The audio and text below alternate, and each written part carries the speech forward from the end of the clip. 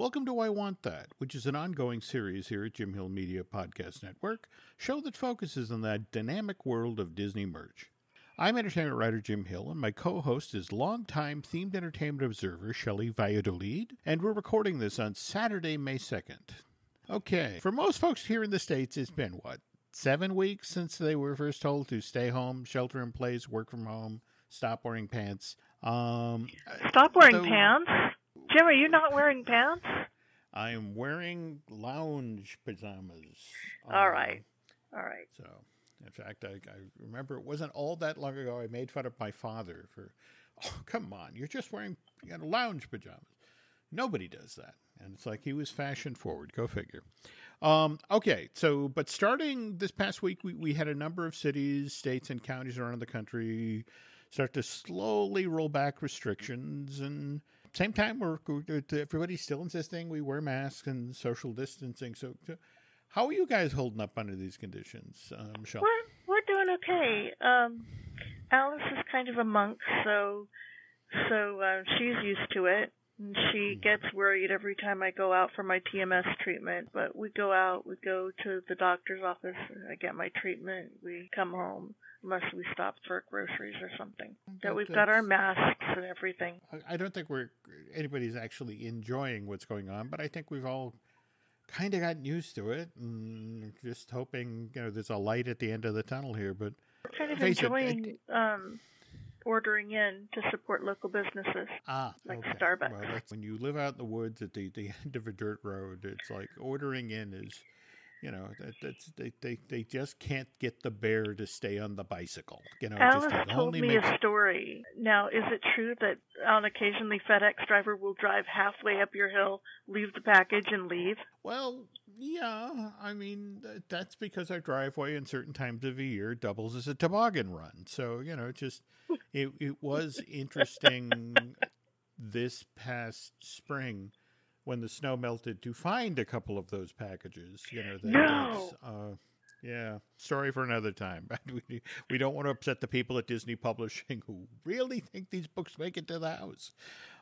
Anyway, again, folks, this is a merch-based show. So there's been some good news in regard to merchandise. Physical shopping at the parks or your local Disney store hasn't really been an option since March, though. What was it? Early this week, the Simon Property Group, they own a bunch of malls around the country, and I guess they're opening 49 of them. In fact, for starters, I guess 21 malls in Texas. Since March, a lot of us have just shifted to shopping online, and it's so convenient. But you were noticing, because everybody's online these days, that some of the stuff that you've been looking at or thinking of adding to your own collection, the prices jumped, right? Well, somebody on Twitter decided that they were going to show off their new collection of vintage Disney banners, the felt banners that you put up on the wall. Mm-hmm. And I have World Showcase one, and I have a Future World one, but I don't have the General Epcot Center one. So I went on eBay to look at it, and since those posts were made, the prices have doubled and tripled on some of those banners. It's like it's a hot item now. Yeah, I guess some of that makes sense. I mean, people are trapped at home, and they're so desperate for Disney in their lives that you must have seen some of these things on YouTube where people recreate their favorite, Disney theme park attraction in their home. Those are genius. I love them. So if you had to reenact a ride, what would you reenact? Actually, one of my favorite parts of DCA is that the lobby of the Magic of Disney Animation with all of those giant screens. Yeah. If I could figure out how to do that, how to have a gallery of images that changed, that would be terrific. Well, Alice learned how to bake last time she was with you, so I'd do the bread tour. Okay. Now, speaking of which, you were mentioning banners, but that's not the only Disney-related item you've been chasing down? No, for years I've been chasing down a set of plush from Kitchen Cabaret. And about 5 years ago when I started, I had no chance because there was no such thing as one under $108. And this is Mr. Broccoli, Mr. Eggplant, Mr. Tomato, etc. from the Colander Combo and Fiesta Fruit. And then about 3 years ago, I saw two of them go down to about $50. So I bought them, and I've been keeping an eye out ever since for Mr. Tomato. And I saw Mr. Tomato, but he wasn't buy it now, which is the only way I can buy it. It was actual bids. So I got my husband, who is reportedly very good on sniping, to get me the tomato, and he did. And that exact same day, Mr. Pineapple came up for $55, and he's super hard to find. Because everybody bought broccoli, Mr. Broccoli with the glasses. And not many people bought Mr. Banana, which I'm still looking for, or Mr. Pineapple.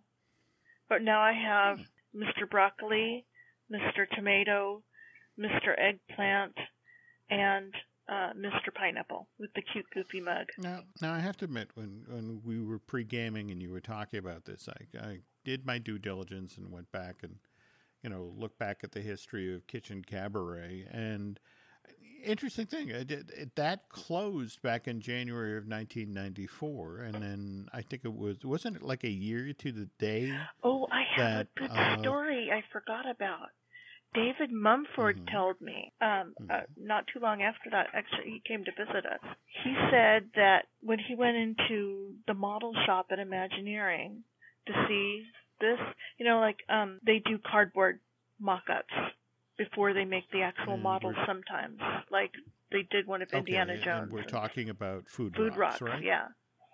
And he said, that cardboard model looks pretty good. When are you going to do the real model? And they said, this is the real model.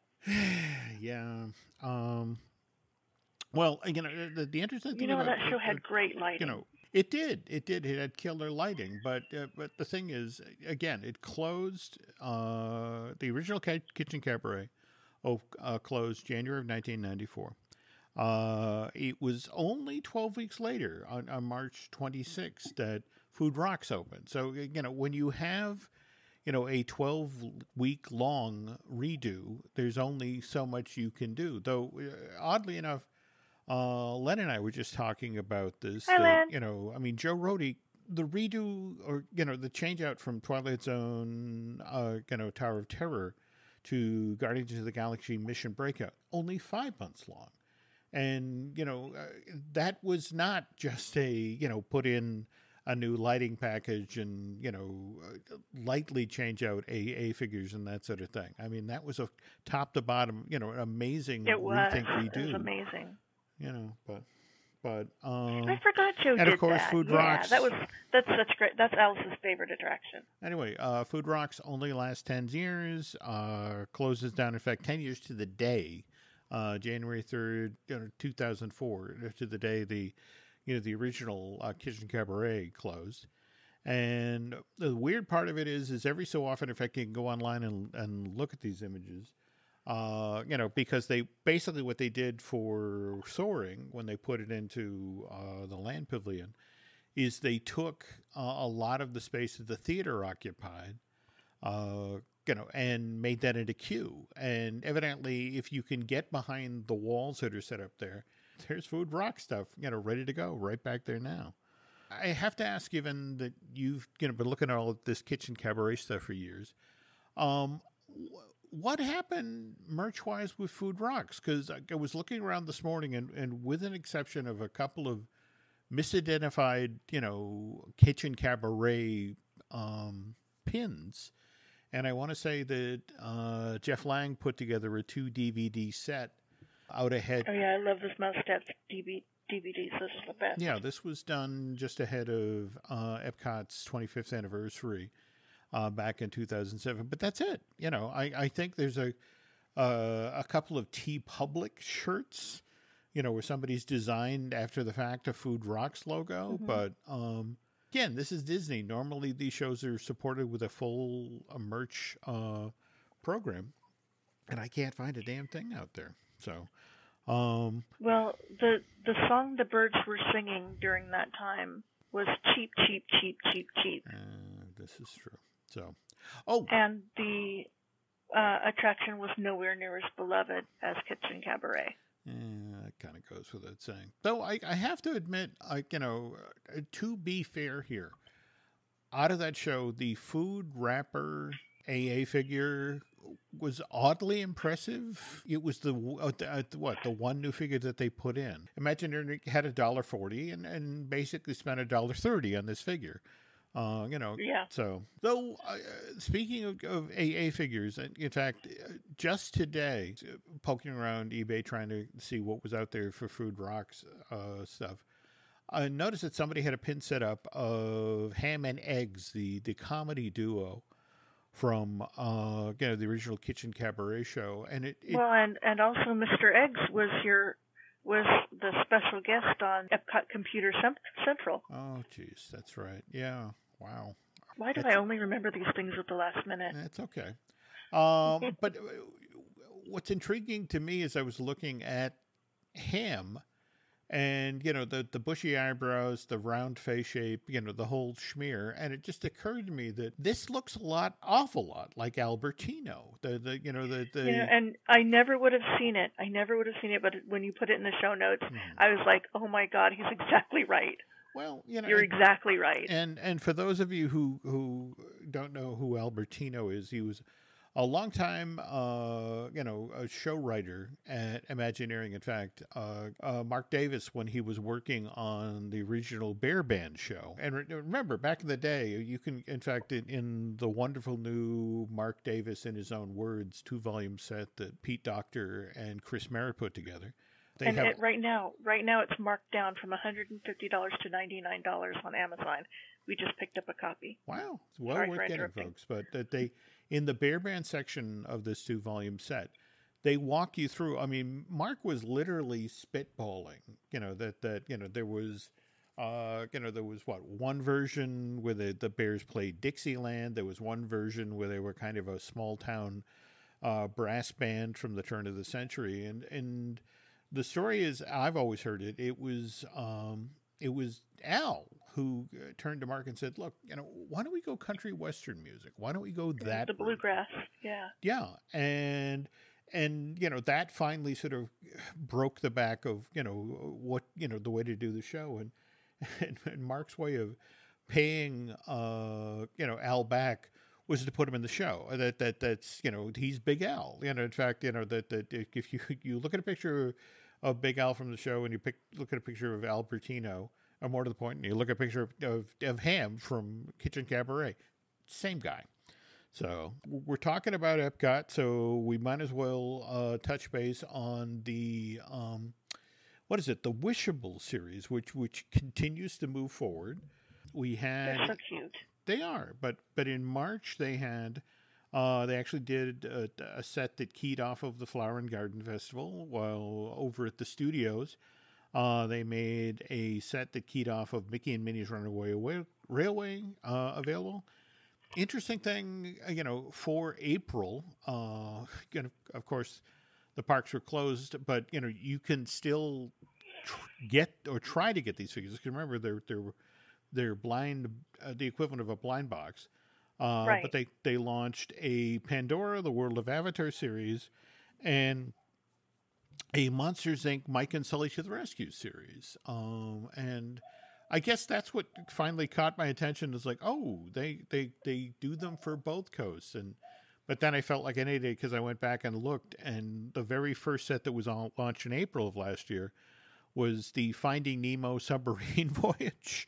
So it's like, oh yeah, Jim, they do them for the West Coast. So anyway, okay, so we were just talking about eBay. This past week, I love eBay for the access it gives me to research materials, that I'm constantly chasing down, copies of old Eyes and Ears or Disneyland Lines or newsreels that I then use for the research for shows like this. But this past week, we got kind of a different taste from eBay. At least Disney fans did. Do you want to talk about the Joe Rohde designer ears fiasco? I never want to speak of it again, but yes, I'll tell you. Okay. Joe Rohde came out with these great ears, and put them on Shop Disney. And they sold out in less than 1 minute, and this is due to something called bots, which is programs that buy things for you. Okay. And so now they're on eBay starting at $350, and the original price was $78. Yeah. They were on eBay within moments. I don't know. It's one of these things where it's like, I get, because first of all, it's a $78 set of designer, Mickey ears for adults. So do we have any idea how many were made for this run? I have no idea. Okay. The problem a lot of people are having is that Disney doesn't really treat it as a problem. They made their sales. I guess from their side of the fence, they went clean on them. You're somebody who works on the retail side of Disney. The last thing you want is to go over to the outlet store and have a shelf of something like this, something that, was designed and had a high price point and just sitting there, marked down. That means, you failed. So this time around to have the entire run of them go clean, and in turn, on the secondary market. I mean, that's the thing. You mentioned they start at $350. Today when I was over there, there's at least one of them that's listed, for a buy it now for $1,000. And, I know that's lunacy. Nobody's actually going to purchase it at that price point. But at the same time, I think you make a valid point. It went clean. So, hey, success, Right. But at the same time, the number of folks who are sitting at home now, and this is their only way to shop, Speaking of which, weren't there, I think Alice was telling me about that there've been some issues lately with Shop Disney that the site's been hanging and it's just because of demand? Yeah. Interesting. But I went on there today, and everything seemed to work smoothly. I was looking at those walk around the world bricks since we had one. Yep. Those are on sale now? Yeah. $29.99. If you're walk around the world participant, click the little walk around the world thing, and maybe they ask you first for proof or not. I'm not sure. But there's an inscription on the back of the brick. If you're an annual pass holder or DVC member, it's the same. There's an inscription on the back of the brick. $29 for $29.99. You've got 3 lines of text and a date, but the 3 lines of text are only 10 characters. So, yeah. $29.95 for a commuter brick seems reasonable, especially compared to what I just spent for a book, which we'll talk about on the second half of today's show. And we're back. Folks, on the last I Want That, Michelle and I talked at length about 1979's The Black Hole, which was originally put into development by Disney Studios because executives there were obsessed with the enormous success of 2 disaster movies that had been produced by Irwin Allen, 1972's The Poseidon Adventure and 1974's Towering Inferno. Well, as I Want That listener Pauline S. recently pointed out, Disney executives' obsession with those Irwin Allen movies didn't just end with the studio trying to develop its own disaster movie, one this time would be set in space. Pauline sent along a listener comment that said, "Loved your show about Disney executives wanting to copy the success of the Poseidon Adventure and Towering Inferno by making their own disaster movie. But did you notice right after those movies were released in theaters in the early 70s, Disney then started casting performers who had appeared in Irwin Allen movies in their own films?" And Pauline cites Shelley Winters and Red Buttons from Poseidon Adventure. They appeared in Pete's Dragon in 77. That's right. And then Ernest Borgnine and Roddy McDowell, also from the Poseidon Adventure, appeared in The Black Hole in 79. To Pauline for pointing that out. I don't know if it's entirely fair to lump Roddy McDowall in with those three, because he actually began appearing in films for Walt Disney Productions as far back as December of '65. He was in the original That Darn Cat. Yeah. There we go. That is an interesting point. You know, the number of Irwin Allen veterans who pop up in Pete's Dragon and Black Hole. Yeah, Michelle, this is a two-way street. Earlier this week, I got a copy of the Fantasy Worlds of Irwin Allen, which is this 598-page coffee table book filled with over 2,000 images from the various films and television series that the Master of Disaster worked on during his, 30-plus year career in producing film and television. And anyway, as I was reading through Jeff Bond's incredibly well-researched text, I learned that Irwin Allen was a wee bit obsessed with Walt Disney himself. For example, that when Walt had a huge success with his own live-action version of a Jules Verne book, 20,000 Leagues Under the Sea, Irwin decided to make his own movie based on a Verne book, which is 1962's 5 Weeks in a Balloon, which I loved as a little kid. It popped up one night on like a Friday night CBS movie, and since then it was just a favorite go-to film of mine. Meanwhile, given the popularity of Disney's big screen animated adaptations of classic children's stories like Peter Pan and Snow White, Irwin Allen decided to produce his own lavish version of Alice in Wonderland. I remember it. Aired, I remember it was really good. Everybody's in it. Everybody was in it. Yeah. And Catherine Burton, Sir Richard Burton's daughter, was Alice, I think. Kate Burton. Kate Burton. Not entirely sure on that. I know Kate may have actually done a stage version of Alice, but yeah, I mean, everybody. I mean, Jonathan Winters, Red Buttons, Telly Savalas. Everybody's in this thing. He was the turtle, the mock turtle, right? Yep. Yes. No, wait. Was he the Gryphon? No, he was actually the Cheshire Cat, which, and but that's the thing. Everybody's under 1,500 pounds of makeup, so it's, and it's the first time the Cheshire Cat basically has been bald, but that's another story.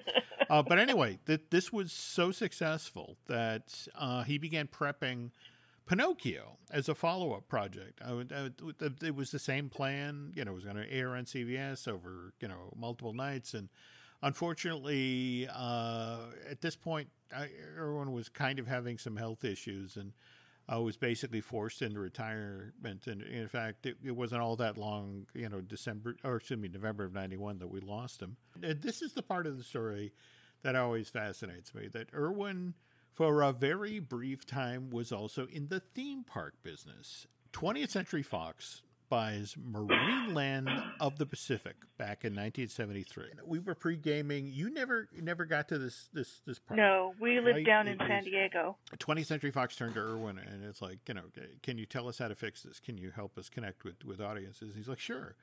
And he sends 212 craftsmen down to Marineland of the Pacific ahead of the 1974 holiday season, where they're going to turn it into a winter wonderland with the world's tallest Christmas tree and 10,000 tons of real snow. And studio plows $500,000 into this program. 1974 money. 1974 money, but the problem is they basically get the 1974 version of the Mickey Mouse Circus from Disneyland. Yeah, that loses all of its money, and all people do is complain about it. But Michelle, you have a couple of stories about Marineland, right? Speaking of which, that it's actually older than Disneyland, right? Yeah. My problem with it is what happened to it.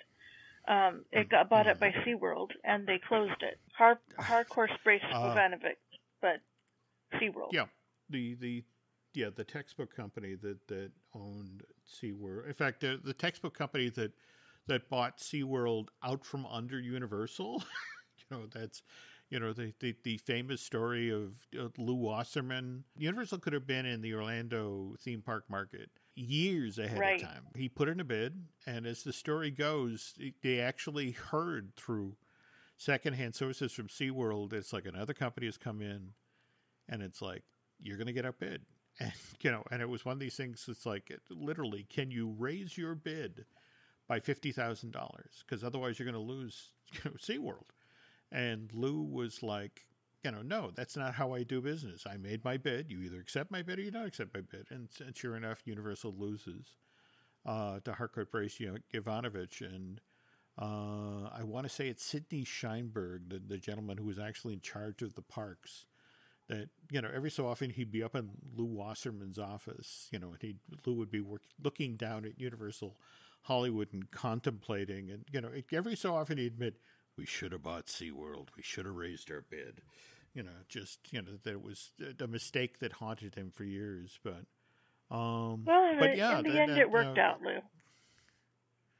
I guess so. No. Speaking of Hollywood and movies, can you talk a little bit about the movies that were actually shot at Marineland? Well, the one we were talking about was Marineland Circus, and that's starring the Munsters. The Munsters. Yes, you can go online right now. This was a hour-long special that aired on CBS back in 1965. Unfortunately, there's only like a minute. It literally looks like the trailer that they put out, or the commercial they put out to promote this TV special. Now, the other thing that pops into my head is when Beverly Hillbillies went to Marineland because Granny wanted to put Jethro into the Marines, the U.S. Marines. That I have to trace down.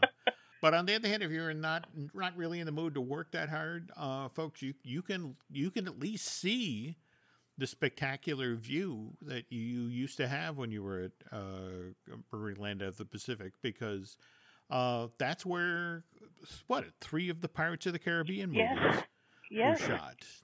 In fact, that wonderful scene in the original Pirates of the Caribbean, where Jack Sparrow is making his final escape at the end of the movie, and you almost caught Jack Sparrow, and he tumbles off the wall of the fort. The fort is actually built there on the site of Old Marineland of the Pacific. In Pirates of the Caribbean 2, when you're watching Will Turner and Elizabeth's wedding being disrupted, that's there. That again, you're on site at the old Marineland Park. Anyway, folks, getting back to the fantasy worlds of Irwin Allen now. And again, we were talking about, compared to a $29 commemorative brick, this book's a little expensive. It's $70. It starts at $79.99. And between shipping and taxes, this can easily ramp up over $100. And that's not even for the autographed edition, which, by the way, that goes for $124.99. You can get it autographed by the author Jeff Bond, but you can also, the second autograph, Billy Moby. Hey, we're Facebook friends. Do you remember when we went to that show in Miami and that weird guy, I was like 8 months pregnant. We went down with Arlen, and that weird guy wouldn't leave me alone, and Billy Mooney put me behind his table. I do not remember that, but I He's been my hero ever since. I was just telling. I just recently came across. Speaking of us going to conventions and sci-fi people, I just came across that photograph of Marina Sirtis. Marina with Sirtis. Alice? Yes, with she Alice. She tried to steal our baby. Alice. She did. She did that. It's Marina Sirtis sitting behind an autograph table at a Star Trek convention, holding on to our daughter, and it's like, would you like to come home with me to California? So, in hindsight, she should have taken her up on the offer. But anyway, okay. But again, for me, it's one of these things where it's like, do you get the $79 edition of the book, or do you get the $124? And sometimes you have to splurge, folks, because you want to support people, you want to support places that, for example, this book was published by the Creatures Features folks. I want to say that right behind this, they're prepping a book about Rod Serling, and I want to say about the Night Gallery show. You want to be in these sorts of, people's corner. And let's talk about somebody you like to support, Michelle, and that's Stuart Ing. Yes. Is that right? StuartNgbooks.com. Stuart Ing Books. And just give folks a little history in the store. It started out small in '97. They sold rare and out-of-print art books at a teeny tiny shop on Crenshaw Boulevard in Torrance, and now California. They're on Western. And easier to find. Yeah, in a 3,000 square foot store. Also in Torrance. Floor to ceiling. Now, mind you, animation and art book. Now, I want to stress here, like so many folks who work in retail right now, in this period, pandemic. Well, Alice period. just waved me over and got my attention and said they're delivering during the coronavirus mess. They are. The store, the physical store is temporarily closed to shoppers. However, they're taking orders at the website, Stuart Ing Books, and again, that's StuartIng. No I, just no NG. NG Books. And items that are ordered online are shipped out every other day. They're also doing curbside pickup. And if you want to talk with somebody in person, a Stuart Ing staff member is available to take your calls and then handle phone orders. But you, Alice, and Noah have been to Stuart's store countless times at this point. It is an animation fan's wonderland. Everywhere you look, there is something amazing and incredible. He has a big, huge stack of original Hirschfelds. Mm-hmm. Holy cow. Okay. Yeah, I thought of you when I saw them. He's got a Nautilus. Mm-hmm. He's got just amazing stuff. Okay. He's even got Happy Beaver by Jeff Pigeon. Mr. Pigeon. He does a weird mix, but not really, because he seems to have felt exactly what animation art fans like. And so in the back part of the store over on the left, you've got your up-and-coming artist sketchbooks and artist sketchbooks. And if you don't know what that is, it's little books that artists put out, and it's the great equalizer. Because they're usually self-published, and sometimes it's a known artist, and a lot of times it's not a known artist. They're all about the same price. They all have, it's just a book full of beautiful art, or fun art, or exciting art. Alice loves to go and pick up sketchbooks at the conventions and at Stuart Ing. Speaking of which, given that it's been a couple of years since I've actually managed to make it to San Diego Comic-Con, I need to reach out to Stuart and see if he's got any of Chris Sanders' most recent sketchbooks. I think the last one I have is 6 from 2013. Well, the thing about Stuart is he actually goes to the cons to buy the books. Mm-hmm. He doesn't just get them straight from the publisher, so most of them are signed. Oh, very cool. Yeah. Oh, and speaking of things I missed out on, 2018 was the 25th anniversary of the initial theatrical release of Tim Burton's Nightmare Before Christmas. I was pulling together, this week's I Want That, and found at the Bradford Exchange, the commemorative plates people, they did some really crazy things to commemorate Nightmare's 25th anniversary, including a Nightmare Before Christmas cuckoo clock, where I heard on about the this one. This is the one with Zero, right?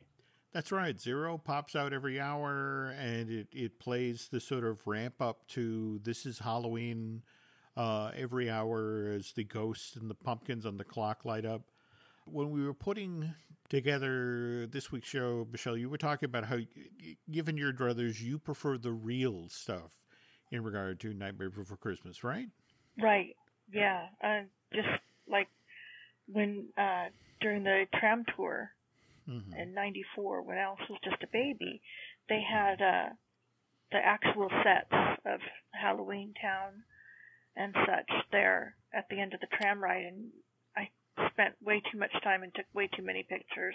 Do you remember the story about, because remember that I want to say they changed out that space, eventually gave it over to the American Film Institute, didn't they? Yeah. Okay. So, every 6 months or so, the displays there would change out. And do you remember what we were told about what happened to the Nightmare stuff? Yes. They kept very little of it because the film was not an immediate success, and they trashed the rest. Well, you see, dumpster. And that's, yeah, that basically, as I understand it, it was, it will cost this much to ship it back to California. And if I had known, yeah. Jim, do you know what our living room would have looked like? Yeah, I know. Though, interestingly enough, I think that the guy who'd be most upset to hear about this would be Dan Lanigan. Have you seen his new show for Disney Plus, Prop Culture? No, I've heard about it. I haven't watched it yet. Trying to get the whole family together to watch it. Yeah, just debuted the first set of 8 on May 1st, and it's this wonderful, basically half-hour-long show where Dan, who is a different sort of prop collector. In fact, Drew Taylor and I were talking about this, and when Drew heard the show was coming down the pipe, it's like, oh, I don't know. As you were just telling about the Billy Mooney in Miami story, sometimes prop guys can get a little weird. That can the folks who tread this side of the seat, where Dan kind of buries the needle in the other direction. I mean, for example, in the Mary Poppins episode of Prop Culture, it's actually Becky Klein at the, who's in charge of the Disney Archive, who, I love her. Tells this story. Yeah, no, Becky's great. But Becky tells the story about how, that... the carpet bag from the original Mary Poppins movie back in the 1960s actually got given away as part of a promotion. I forget which chocolate company it was that did it, but the number one prize in this contest was the carpet bag from Mary Poppins with $10,000 in it. And the person who won it, the folks who were in charge of the promotional campaign, went to the guy's house with the carpet bag and the money. And the guy was like, well, nothing personal, but I just want the money. And so the advertising executive takes the bag home, and it stays in his attic for like 30 years. And anyway, long story short, Dan, and friends learn about this bag, and not only arrange to get it from the family, but they then turn around and donate it to the Disney Archive because, great. To Dan's. Well, that's the thing that was, any other collector of the planet, mine, and it's no. Dan's way of thinking was, no, this belongs in the Disney, again, it's the Indiana Jones. This belongs in a museum, and it was a kind of delightful to have a guy with that sensibility, to the effect of, no, we should get this back to Disney. But anyway, highly recommend you check out that show. Back to Nightmare. It's a little strange, or at least it seems a little strange to me that, again, 25th anniversary of Nightmare was 2 years ago, but here's Hallmark. In fact, they just published their Keepsake Ornaments catalog for 2020.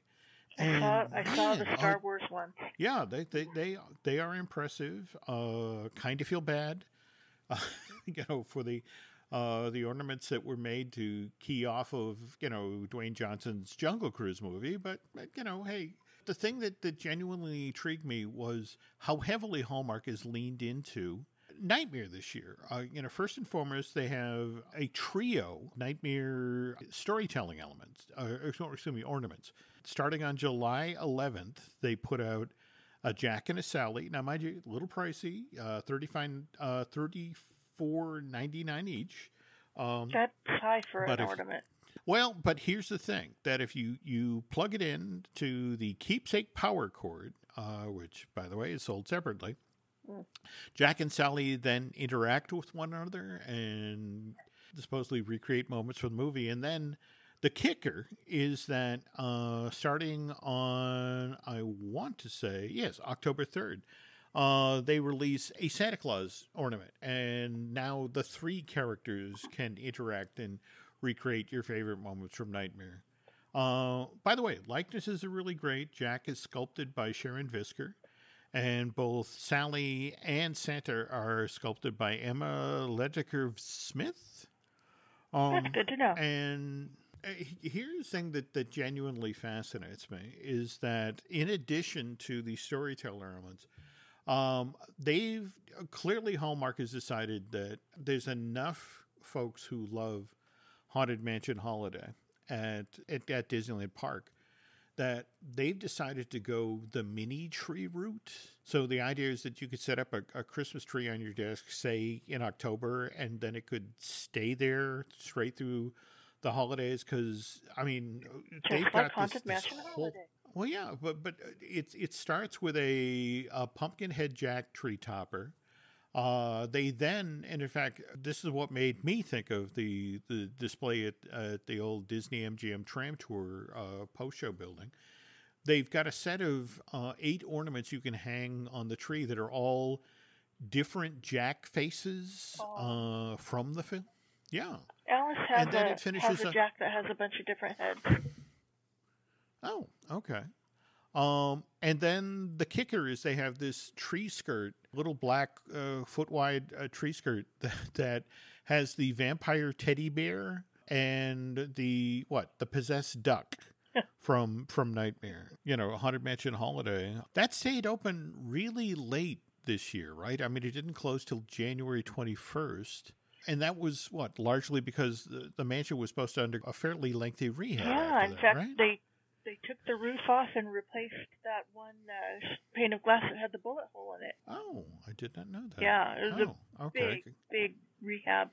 But it looks like it's going to close Haunted Mansion Holiday and reopen Haunted Mansion Holiday. That's my guess. Yeah, I guess so. Now, speaking of which, though, you've been lucky enough to, I mean, you were among some of the very first people to actually get to experience Haunted Mansion Holiday, because you were there for, the press event back in October of 2001? Right, I was, and I took Alice with me, because this was the Wild West, and you could take your kid with you. Well, can you talk about what happened with Alice at this event? Yes, Stacia Martin was there drawing pictures for people, and I asked her to draw a Daisy Duck for Al. And while we were waiting, Jack and Sally came up to Alice and asked if she wanted to go on their ride again. And they took off with my daughter, and apparently they sat on the floor of the stretching room playing for a while and then did the ride. No, just to be clear here, we are talking about the walk around versions of Jack and Sally from the park. They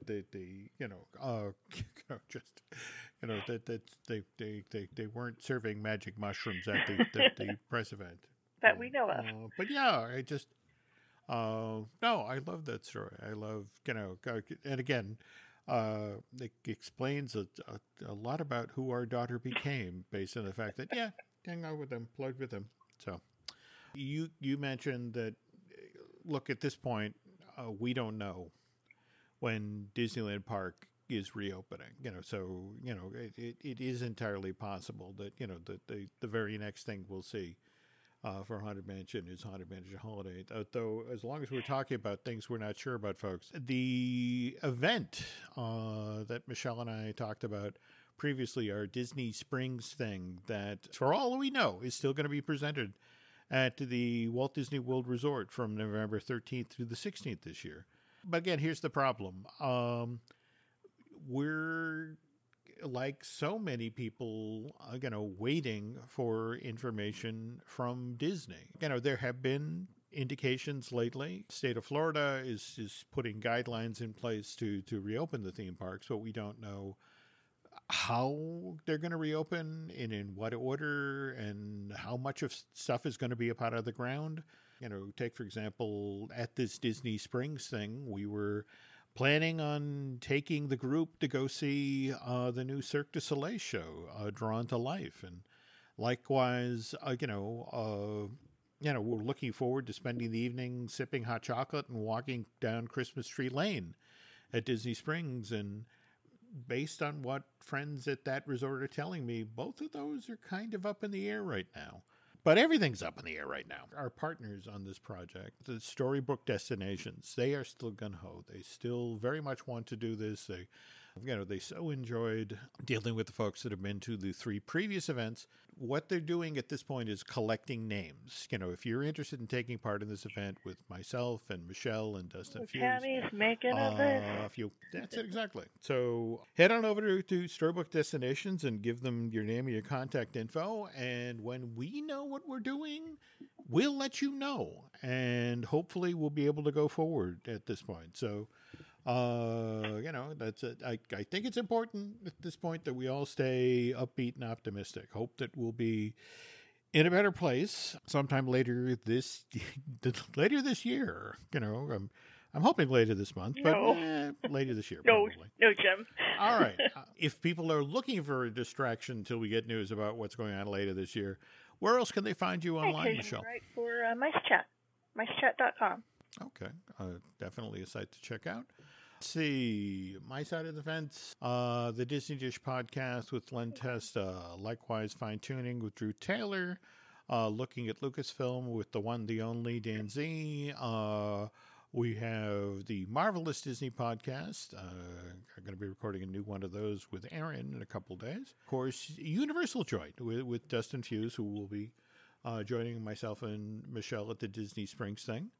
I tell you what, folks, if you could do Michelle and I a favor, if you could head over to iTunes and rate and recommend this show, that would be very helpful. What would really, really be helpful if you head over to Bandcamp and subscribe. Social media-wise, any place folks can find you online, Michelle? Or at Pink Monorail on Instagram and Twitter. Very cool. Okay. Jim Hill Media, you can find us on Twitter and Instagram.